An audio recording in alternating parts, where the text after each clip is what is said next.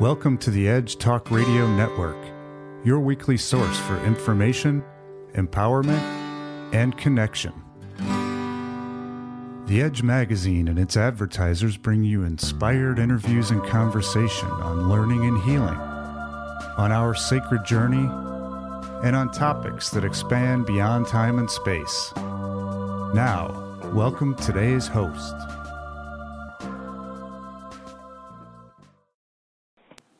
Welcome, everyone, to the Edge Wise Woman Wellness Talk Show Radio for July. I apologize for any inconvenience that the show didn't run as scheduled on Thursday evening due to technical difficulties. I do trust, however, that for whatever reason it wasn't the right timing.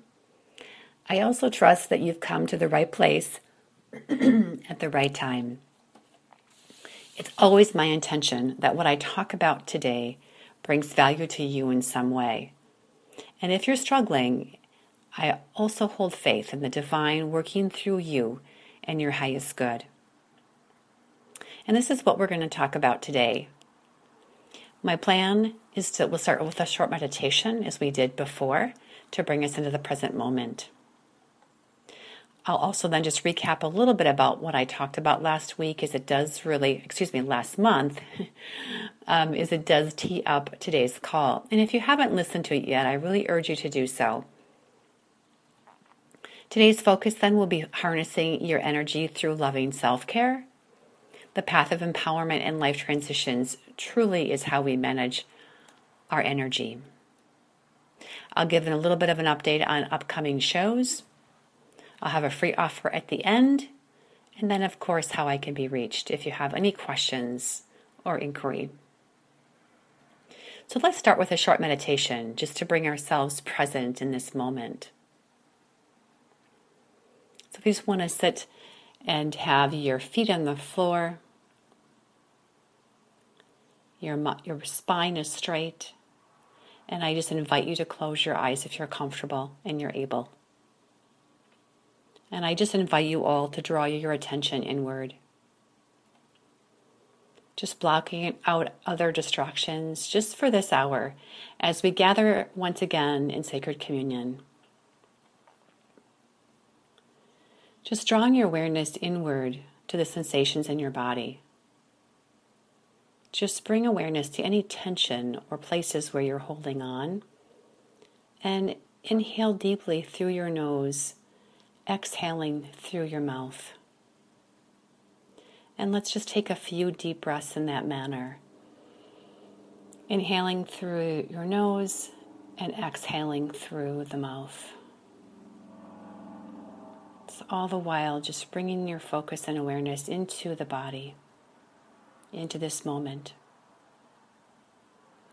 And do a body scan, just observing anywhere again that you're holding. And giving permission to just breathe into those spaces and let go. As your body relaxes, you notice the slowing of your breath and maybe even your thoughts. Bringing awareness to the breath of the belly. And just observing the rising and the falling of the belly. The breath is always breathing you in each moment, supporting you in every which way.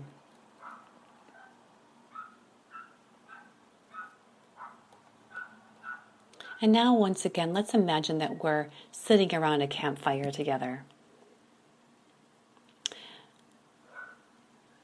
And just know that you sit in sacred communion with other beautiful, wise women. It is a sacred circle where all voices are heard and honored, where all is accepted as it is without needing to change anything within ourselves or in each other. This is a circle, a community of inclusion, compassion, love, and wisdom.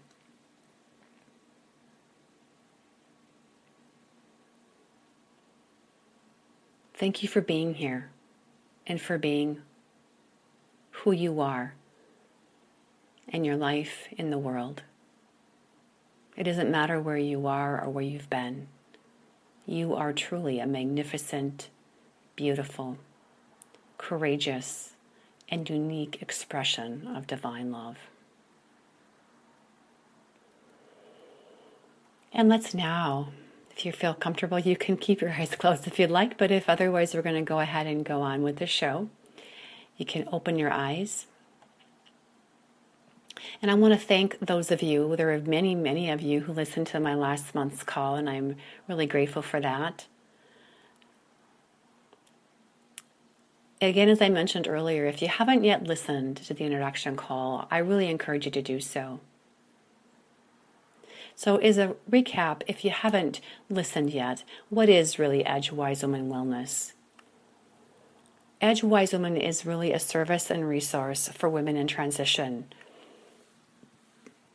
We facilitate learning, community, connection, peace, and meaning.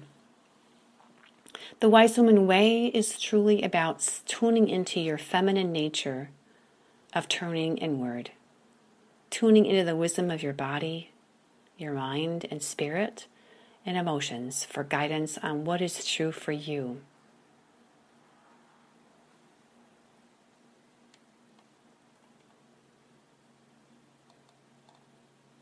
Last month I talked about the gifts of transition, and I shared about the story of one of my early transitions, I would say, significant transition of divorce in my mid-20s, and how it was really a catalyst for me of tremendous empowerment, making a decision, not knowing what was on the other side, being very afraid and uncertain.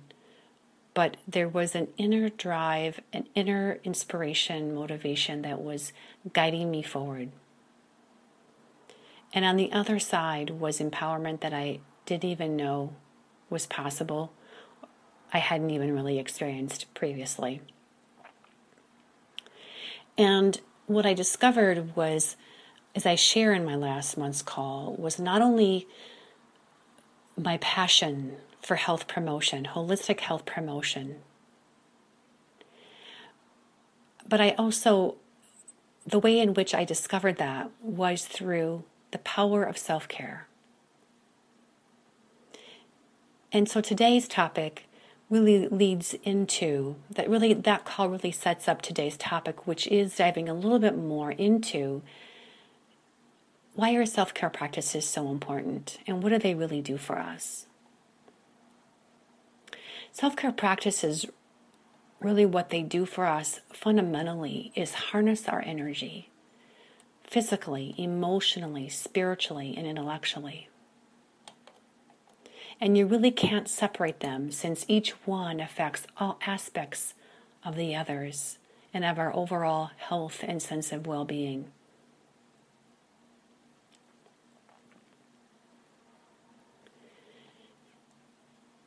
As a human being, we've all experienced resistance, right?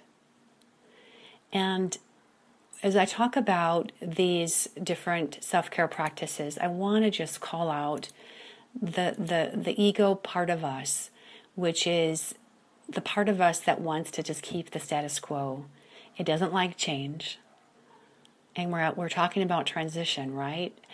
Which is the process of change over time. Really adjusting to the change, but really the process of adjusting in every which way in body, mind, spirit to the changes in our life. So the role of the ego is really, it just wants to keep us safe, doesn't like change. And it can show up as resistance, whether you're an artist who writes or draws, whether you're any kind of work or goals or that you may have, people experience resistance.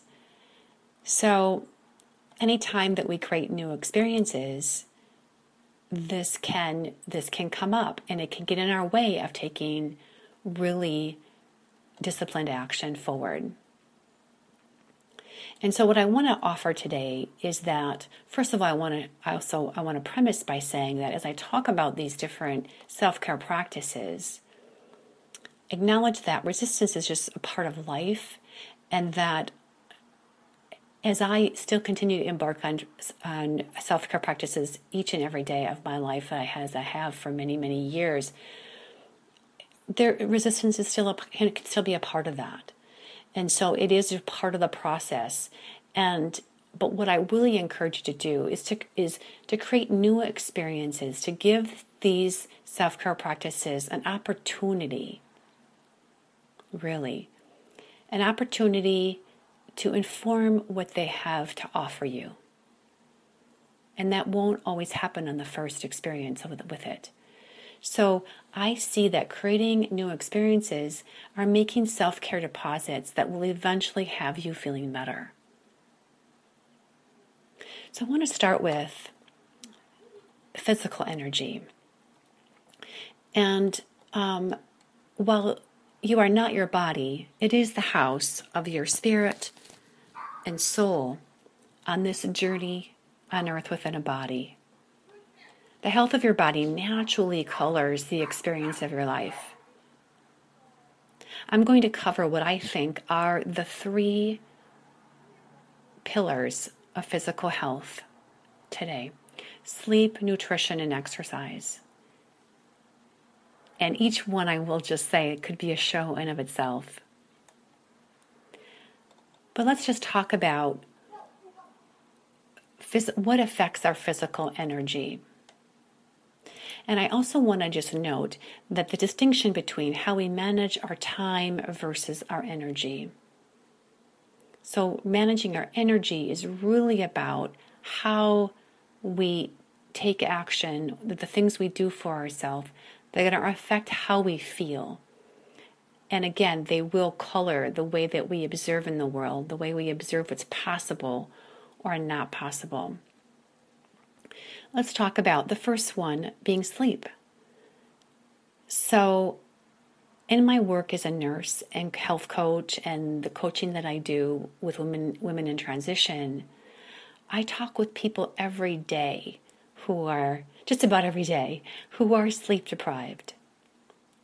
As a culture, we are so pulled by other responsibilities or even just a pattern of lack of discipline to get a good night's sleep. I hear over and over again how people don't feel they can help it. They don't feel as if they have a choice. And I completely acknowledge that there are so many things to do today when we really bring in working and parenting. If you're a parent, so many different roles that we play in our lives as women. There are a lot of things that are pulling us in different directions. So I want to empathize with that and just really acknowledge that that's real.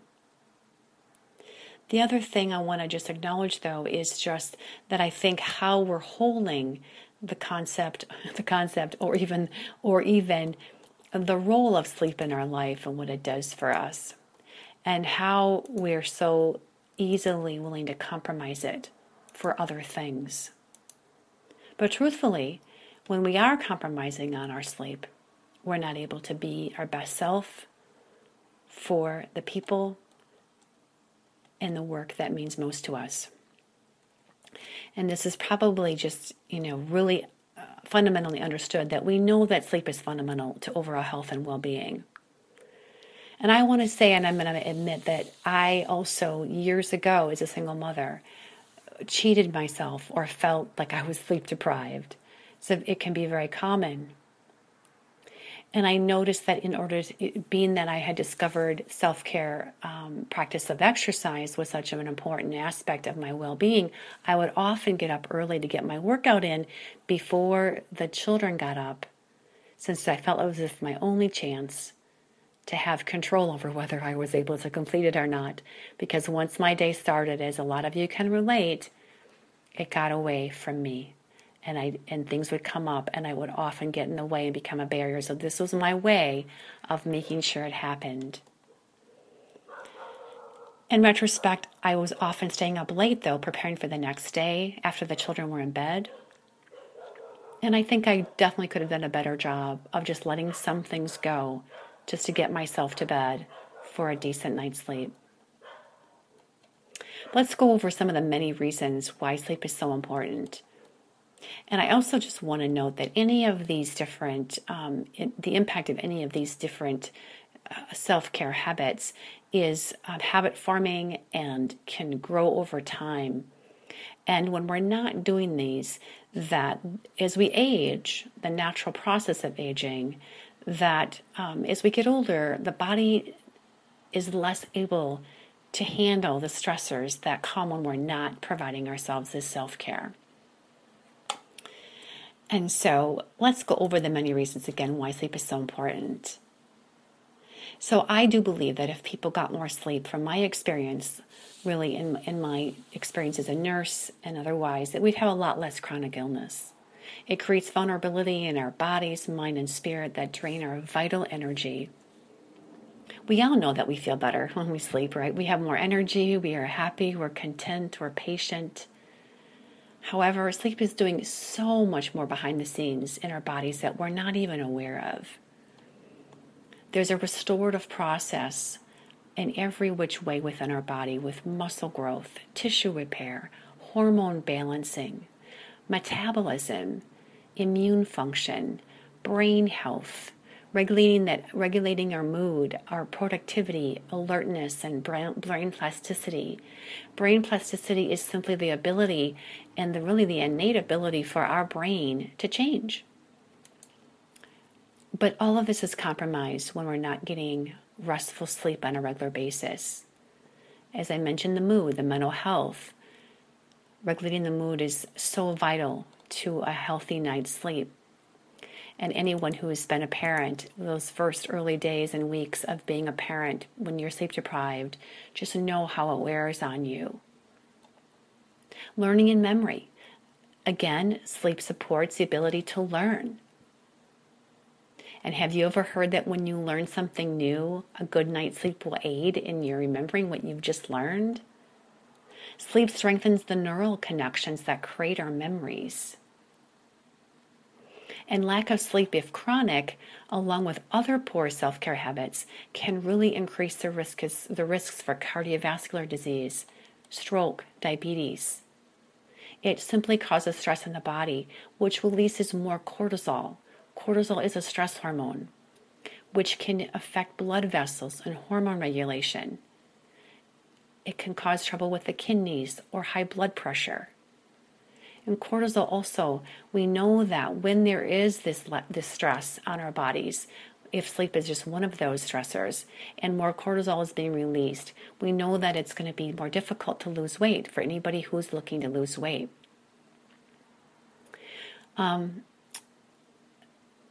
It regulates appetite. So sleep really also, essential sleep when we're sleeping well, can regulate our appetite.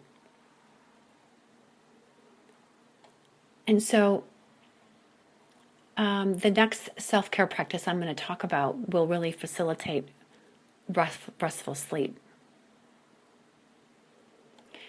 I wanted to also just comment on one of my another experience of mine was I was working nights as a nurse as early years of my career. And I didn't stay there for very long. Maybe it was probably a year and a half or 2 years, because it was just really difficult on my body to be working those kind of hours. I still felt like I was getting my sleep during the daytime, but it completely shifts the rhythm of your body.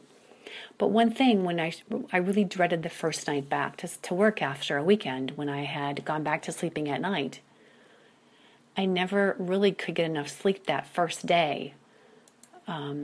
Or that first night back to work. So during the day, I would try taking a nap, but it didn't always work to really get much of a nap in. So that first night, I was literally up then for almost maybe 24 hours. And I remember coming home one night and stopping at a stoplight. And, I had a lot of strategies to keep myself awake when I was driving. Maybe many you've tried. But I stopped at a stoplight, and for a brief moment, all of a sudden, I realized I had blacked out. I didn't realize it, of course, until I came back to, and the light was green. And so it was only for a few short moments. But what really hit me in that moment was I simply even lost control of staying awake. That's how powerful the body took over. My body took over. And it was a real wake-up call for me to really do something about getting off the night shift and working those kind of hours. So also, just as hunger signals the need for energy in the form of food, sleepiness, right, indicates the need for sleep. And how often are we grabbing something to keep us awake, whether that's coffee or sugar, when we're feeling tired, which is just causing more stress in the body. And it's just bypassing the body's natural innate ability to let us know what we need. So we've probably all heard that it's recommended to get 7 to 8 hours per night, but the true test is listening to your body. So what may work for you now may not work for you later if you're going through additional stress.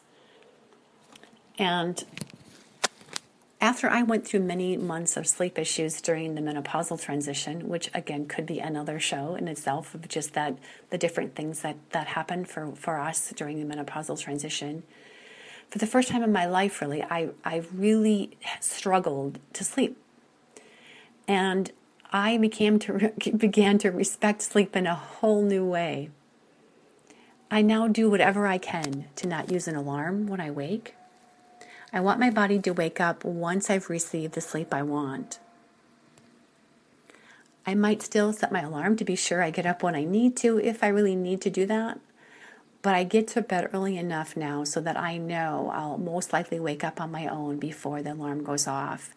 And it just feels like a very gentle and compassionate way for me to enter the day, having woken up to an alarm so many years of my life. So during times of stress, I mentioned earlier that you may require more sleep. So tune in, listen to your body. When it comes to sleep, exercise, and nutrition, sleep is where I compromised myself. And I think that after my experience through the menopausal transition, now I learned otherwise, and I don't do that anymore. I learned that sleep needs to come first. It's the number one.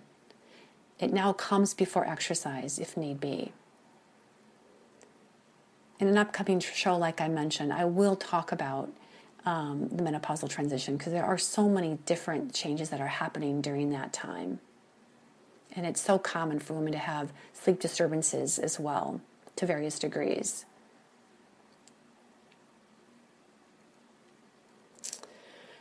So now I'm going to move into the next topic around self-care, around physical, managing your physical energy.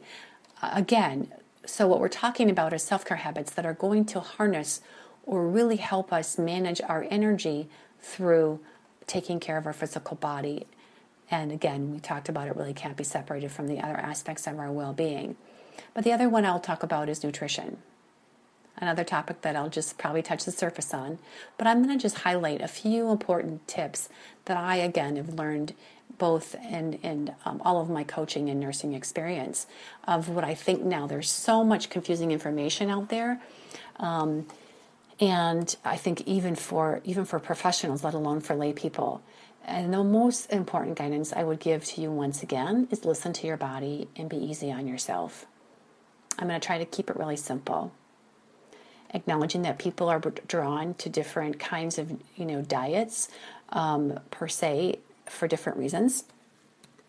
And when I say diet or nutrition, I really want to I'm looking at more of a way of a lifestyle rather than doing anything that's temporary. Because we know temporary things don't last. They're temporary. But if they're not sustainable, if you're doing something that's not sustainable over long term, it's not going to really help. If you have, let's say, if you have a goal to lose weight, it really isn't going to work. And oftentimes people tend to gain more weight back after they come off of that. So let's just talk about some key aspects of being mindful of what you can do around your healthy nutrition that will help manage your energy in a healthy way and just have you feel great. And I think the biggest recommendation I can say would be to eat whole food. Eat food that's whole, fresh, frozen, vegetables, fruits, vital nutrients that keep us healthy, whole grains, if you can tolerate wheat and dairy. The fruits and vegetables are full of antioxidants, and antioxidants simply means that they help prevent the oxidative process of aging.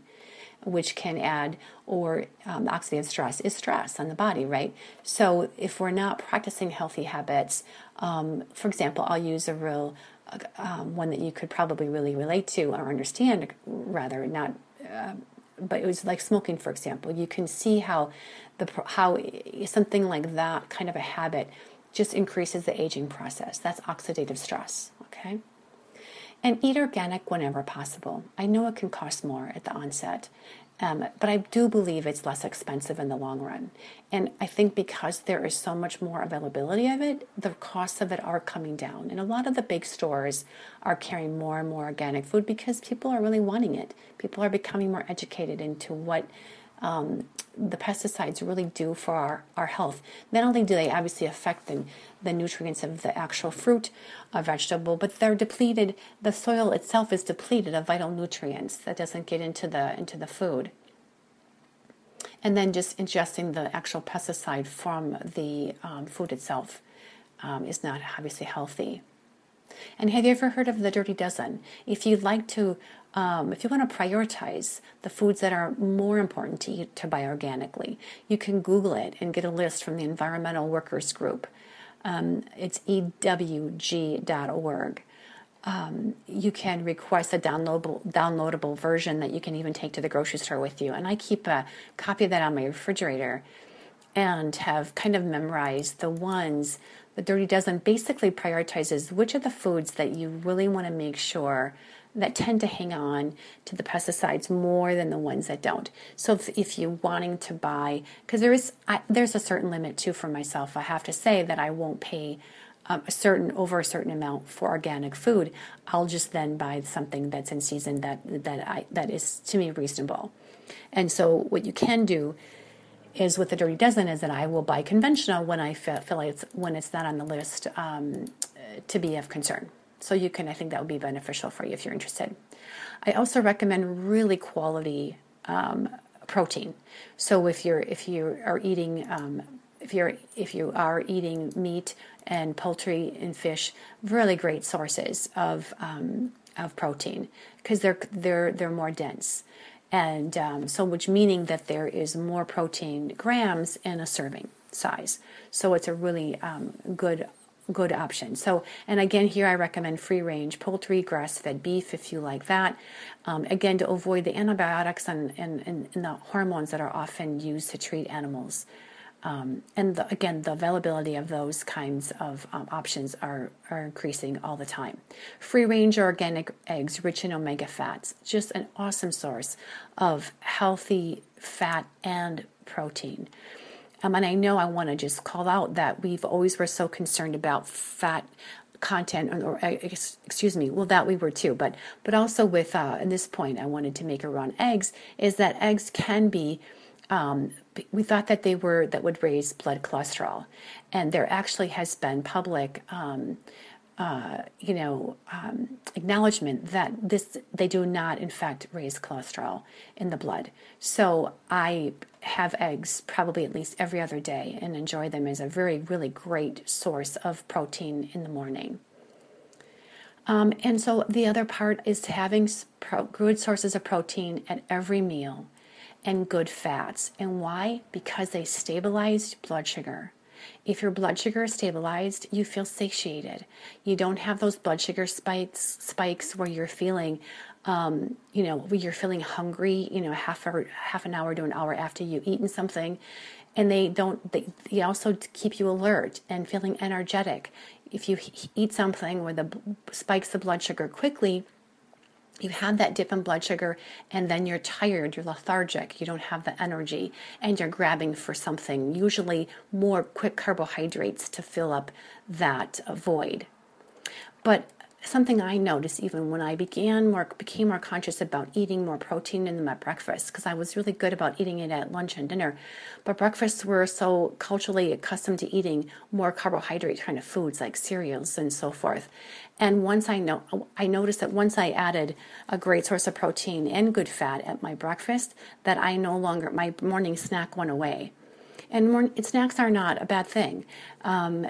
especially if they're healthy, right? But listening to your body, I just noticed that it was so that it kept me satiated and alert and energetic until lunchtime. And then, so the too many carbohydrates, especially the simple carbohydrates like white flour products, sugary drinks, processed foods, will make you feel tired, like I said, and drowsy. And these are also really the culprits today for a lot of the weight gain and the difficulty for people losing weight. A lot of people are eating some even packaged and low-fat, non-fat kind of foods, thinking that it's going to help them lose weight. But it really doesn't actually. The key to weight loss and overall general health is really having really whole food, good sources of protein, and good fats.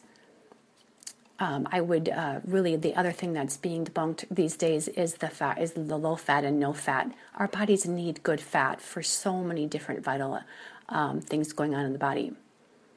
But again, we see the epidemic of type 2 diabetes going on, and I talk to people who are experiencing this all the time, and it is related to this ingestion of so many processed foods and stress. There's different factors going on.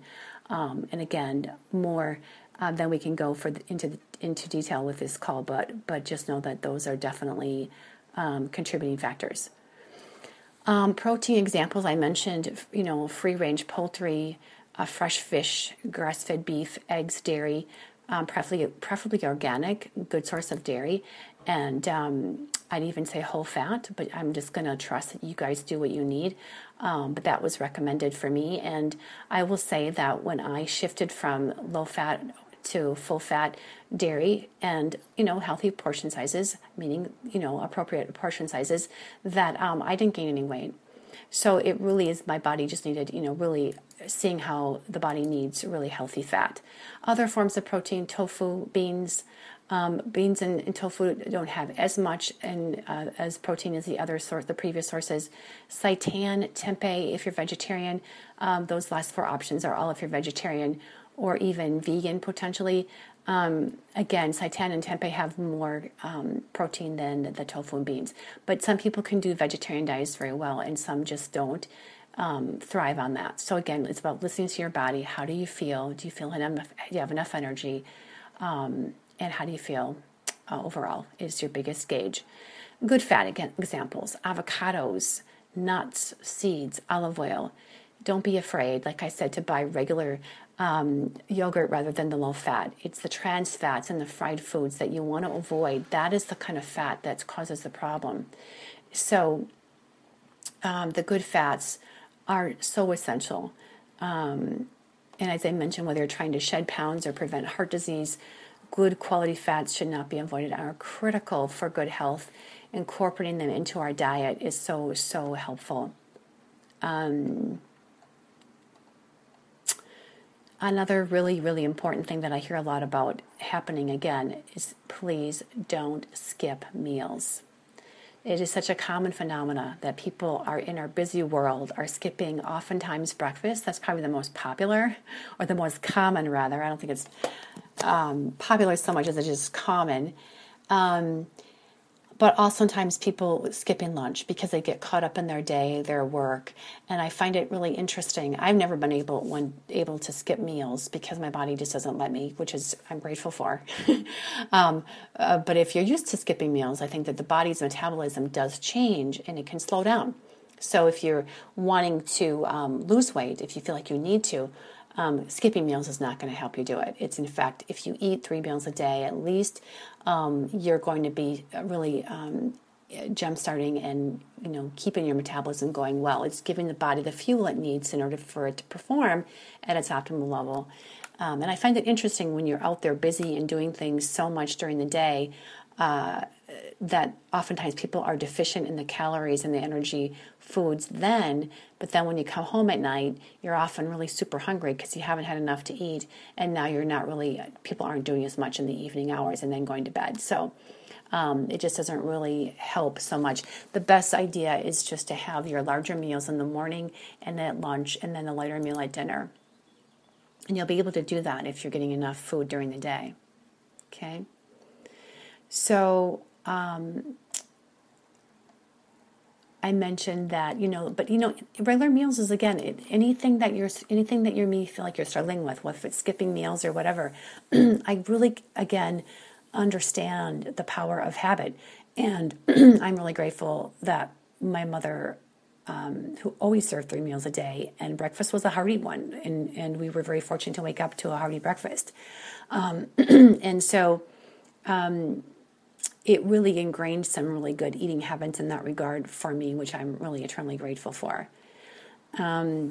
So snacks, again, if you need them, listen to your body. And I think that I mentioned that I let go of my morning snack just because I feel like I eat more and have better sources of protein and fat in the morning. That now I just have one in the afternoon. We all typically can have a dip in our energy level around 3 or 4. It's the body's typical rhythm. It's a little bit of a dip in energy oftentimes. So I will often have some fruit and nuts at that time, which will keep me give me a little bit more energy until I come home and have some dinner. I also just want to call out that the most common foods that cause inflammation for people, and again, this is different for everybody, but if you're having some symptoms of inflammation, which can be in the form of cardiac disease, diabetes, you can experience it in your joints if you're achy. It could be and just showing up in different ways. But the 4 that are most common that people can would be wheat or gluten, dairy, corn, or sugar. I think sugar is one that I think is probably the biggest culprit these days.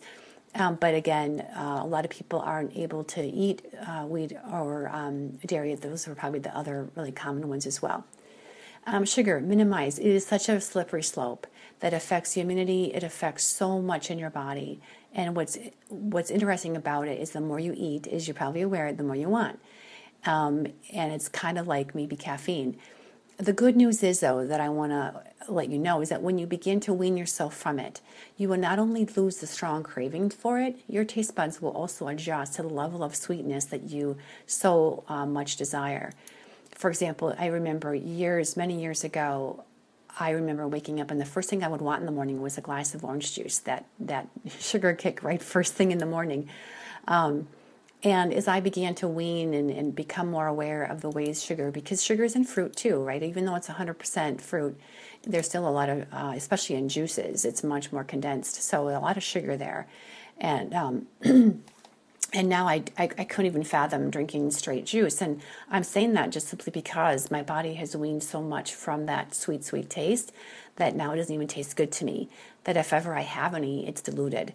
So just really know that as you begin to wean from it, your body does adjust and you won't crave it like you do. The craving comes from the blood sugar spikes that happen when you're eating sugar, things laden with sugar, and also the taste. So those things will, once they become equalized, the blood sugar is more stable, then you won't crave it so much. Okay? Be gentle with yourself through all of these different practices. I've talked about a lot of different aspects of these things, and I don't expect anyone to just do a total overhaul of what they're doing.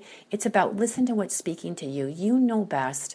You are the expert of your life and your health, and I trust that whatever you feel called to do for your health at this moment and this time is totally appropriate. Some things that I have really found that have helped me around meal planning over the past years was just to plan ahead. This is what gives you control over the foods that you're going to be eating every day. If you're going out to eat a lot, you realize that you're kind of you can definitely find healthy options often, but it just you just don't have as much control, obviously, if you bring your own food in, for example, for lunch to work and that kind of thing. So planning ahead works the best. Same when you're coming home at the end of the day and you're hungry and you don't want to maybe do a lot of cooking. So I often will cook my meals, maybe 2 days at a time, and my lunches and my dinners are, pretty much my lunch is pretty much my dinner as well. So the same kind of food. So I will make enough my lunch and dinners for 2 days, and then my breakfast, of course, is easier to do in the moment. Exercise. This is the next pillar of our physical energy management. And the way I feel about exercise is really just, wow, let me count the ways and how much I love this. And when I shared about, again, my experience of empowerment through divorce last month, I said that the self-care practice that really opened it for me was exercise. I can't say enough about what it does to your spirit and in your body. It's just pretty phenomenal. It really does harness your energy. It gathers up your energy within our center, our ground zero, our place of power, our peace, our wisdom, and love. So what it does is it helps de-stress. It brings you back into the moment. And to me, exercise is a gift that just keeps on giving. And so for those of you who are thinking I'm from another planet, please just hear me out. I can't say it enough, that give it a chance. Again, to my earlier comment about this, the more that you give it a chance to experience it and feel a benefit, like get past the pain points. If you're maybe feeling a bit sore when you start something new, that's just the body just acclimating and adjusting really miraculously, really, to what it is that you're doing differently. So what are the benefits of exercise? Let's start out with the ones that we can feel. Grounds and centers us. It's so powerful in being able to do that. I have the sense of coming home to myself. That's what being centered feels like. And I feel like this sense that all of the extended parts of me, meaning extended parts of me that I'm giving elsewhere in the world, or maybe if there is stress, that I'm just gathered up again, and I'm re-energized, and I feel empowered. It feels great to feel strong in your body, to feel that sense of vitality. I feel at peace with what is much more easily when I'm working out and I'm exercising on a regular basis. It clears my head, so it de-stresses, it clears the mind. And we know that we can have the elevation of mood, that you may notice that things that maybe bugged you before you went out and had a workout they get put into a different perspective, and they don't even bother you anymore. It flushes toxins from your body. I mean, it's really recommended when you exercise, any form, whatever you feel guided to, but break a good sweat, and you'll find that that's really helpful as well. Really also great in stimulating your metabolism. Movement, any kind of movement, removes stagnant energy, removes blockages. I take myself so less seriously. Just when I can go out, if I'm feeling like I'm, out of sorts, just to go out for a walk or go out for a run or a bike ride, whatever, and it just makes a huge difference. It opens my creativity, and I've heard this from so many other people as well, that if I'm having a creative block, if I'm doing some writing or some kind of planning, that if I'm struggling to connect with my inner voice, I get up and go. I get up and go outside, and this is where that resistance piece may come in.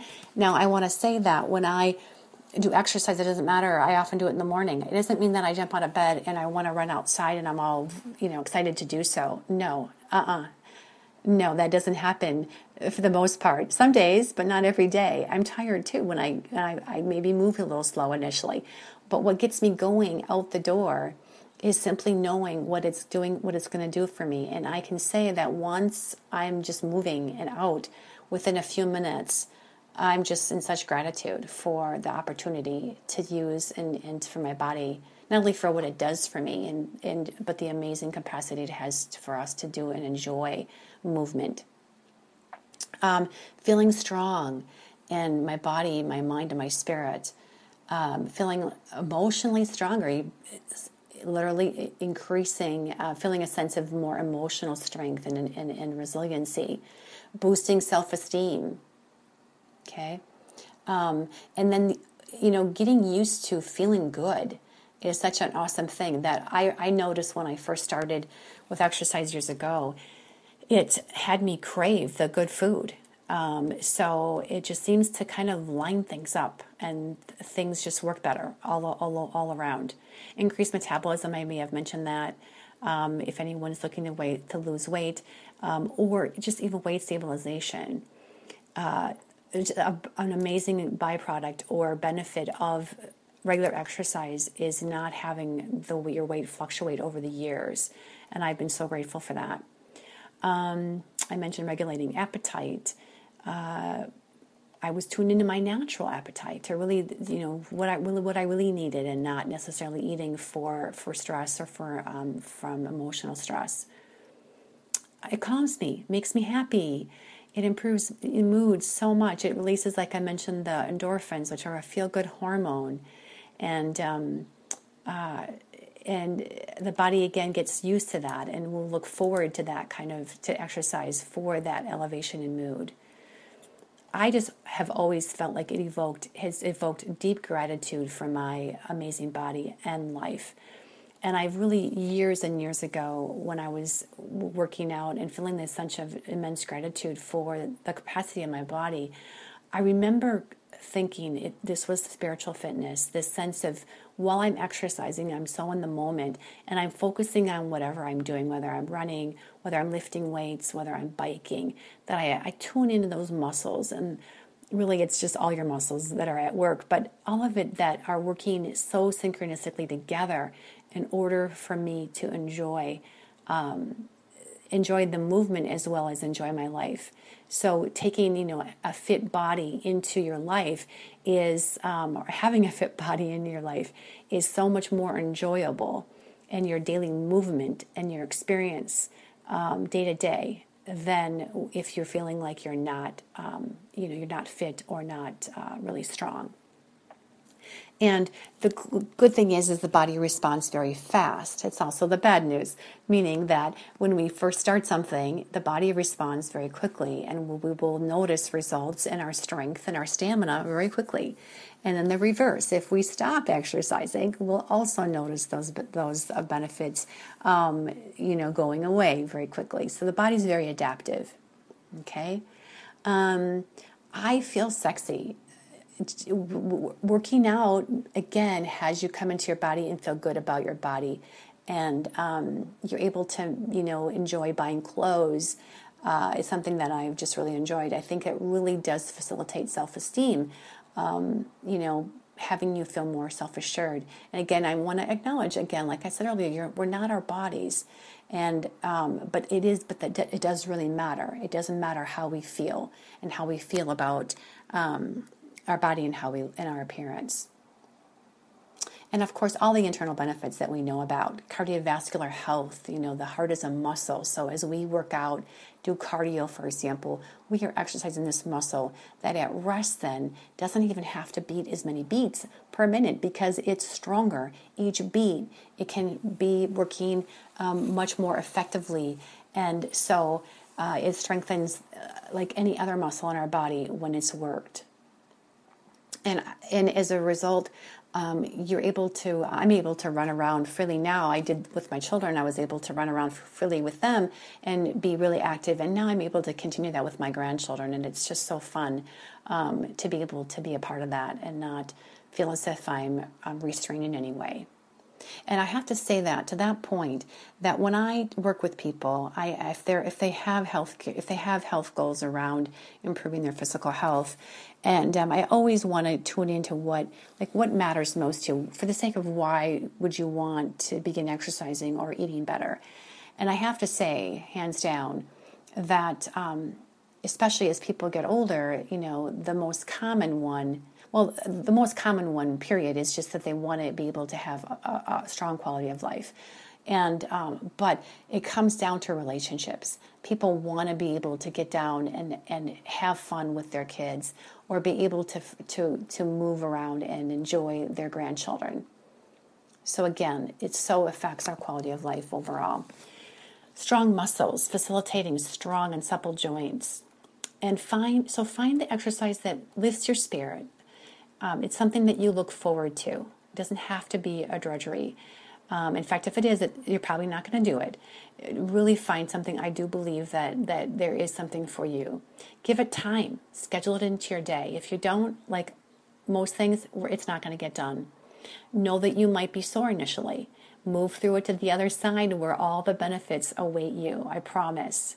You will find that you will bring your best self to your life and your relationships when you're practicing a regular exercise. I mean, I just remember talking to a woman the other day who was a young mother and, was going through a separation and really, again, finding the power and self-care where the light bulb went on for her and where she realized that she was a better wife, a better mother when she just took time for herself.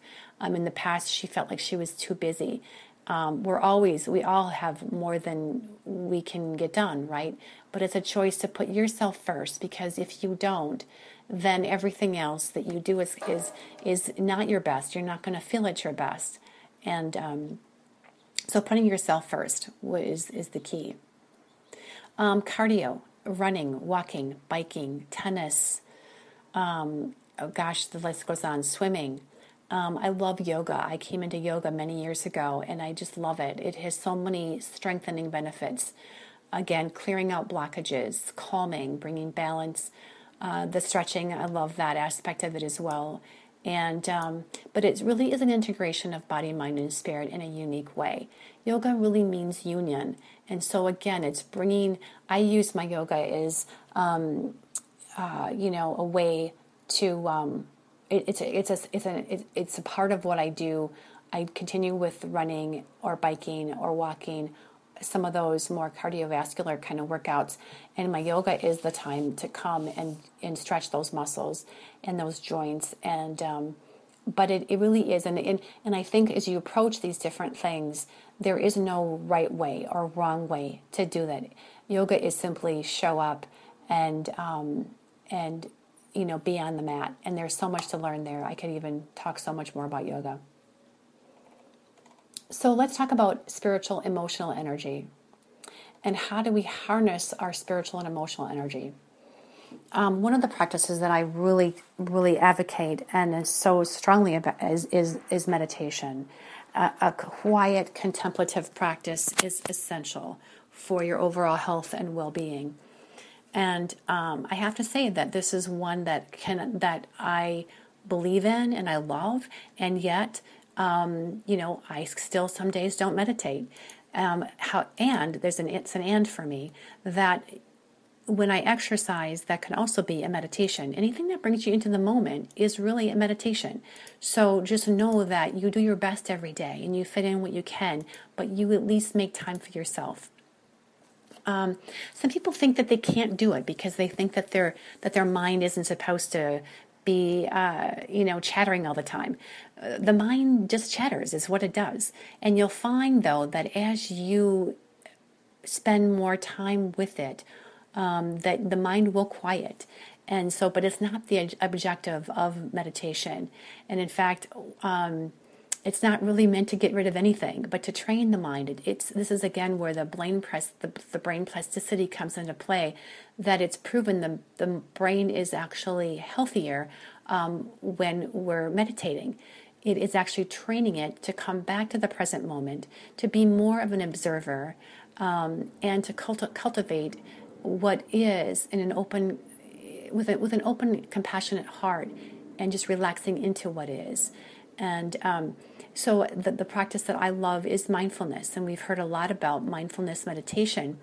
There are many different forms of meditation. In last month, I did ask if you remember this, if you listened to the call, I asked if it was possible to lean into the change and process of transition and allow it to be what it is. And that is the essence and gift of meditation, to cultivate a willingness to be ever compassionately present to whatever is arising. I've read a lot of spiritual books, and I always will, and I've tried various forms of meditation, a lot. And what I've discovered is what works the best in reconnecting with your true self is simply to love what is, to love what arises. Now, this takes practice. And so over time, like any new skill, because we've all disowned certain aspects of ourselves, and some we're aware of and some we're not. But by welcoming and even being curious about what arises, we give attention to the voices, the feelings, the fear, anxiety, anger, whatever it is, allowing the expression and inquiry that they're really just needing from us, and that's why they're arising. So all is accepted, all is welcome. And you'll notice when it's approached in that manner, that if it's a difficult emotion or difficult thoughts, they will quiet. And that's what I have found is the most beneficial. And really, having quiet time is another essential aspect of harnessing your energy. And so whether it is through meditation, whether it's through some reading, or prayer, I believe that prayer is very powerful as well. Prayer is another aspect of really like giving up to a higher source, praying for, giving up to a higher source, asking for support. And so that's also very, very powerful in terms of coming back to your center, a way of surrendering and letting go and asking for assistance for what you feel as if you're not able to do. Okay? I mentioned mindfulness meditation. One of my favorite practices that I've learned is I've tried different kinds. Again, find what works for you. Transcendental meditation is more of a mantra form that you actually would go and get trained or taught. And that one is practiced twice a day for 20 minutes. I've done that one as well. But I really love the mindfulness practice, and there's so much information on the website, or on, you Google these kinds of meditation, and you can have access to videos or audios or apps. There's all kinds of apps for meditation, and find one that works best for you. There's guided visualization. There's just all kinds. Let's see here. So the time of quiet and meditation, I want to just, reiterate this, is so essential during the times of transition. We are called to grow during these times. The acclimation to change is in the navigation through these nuances of the day-to-day impact of that change.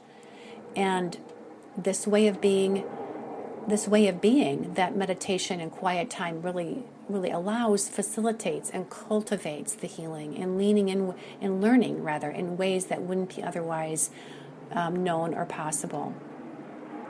Okay?